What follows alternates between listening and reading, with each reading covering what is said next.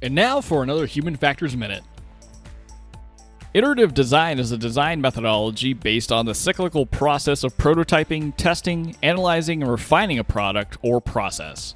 Based on the results of testing the most recent iteration of a design, changes and refinements are made. This process is intended to ultimately improve the quality and functionality of a design and may be applied throughout the product development process. However, changes are easiest and less expensive to implement in the earliest stages of development. In iterative design, interaction with the design system is used as a form of research for informing and evolving a project as successive versions or iterations of a design are implemented.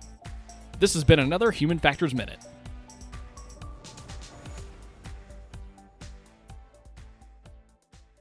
Support us on Patreon for access to our full library of additional Human Factors Minutes at patreon.com/HumanFactorsCast.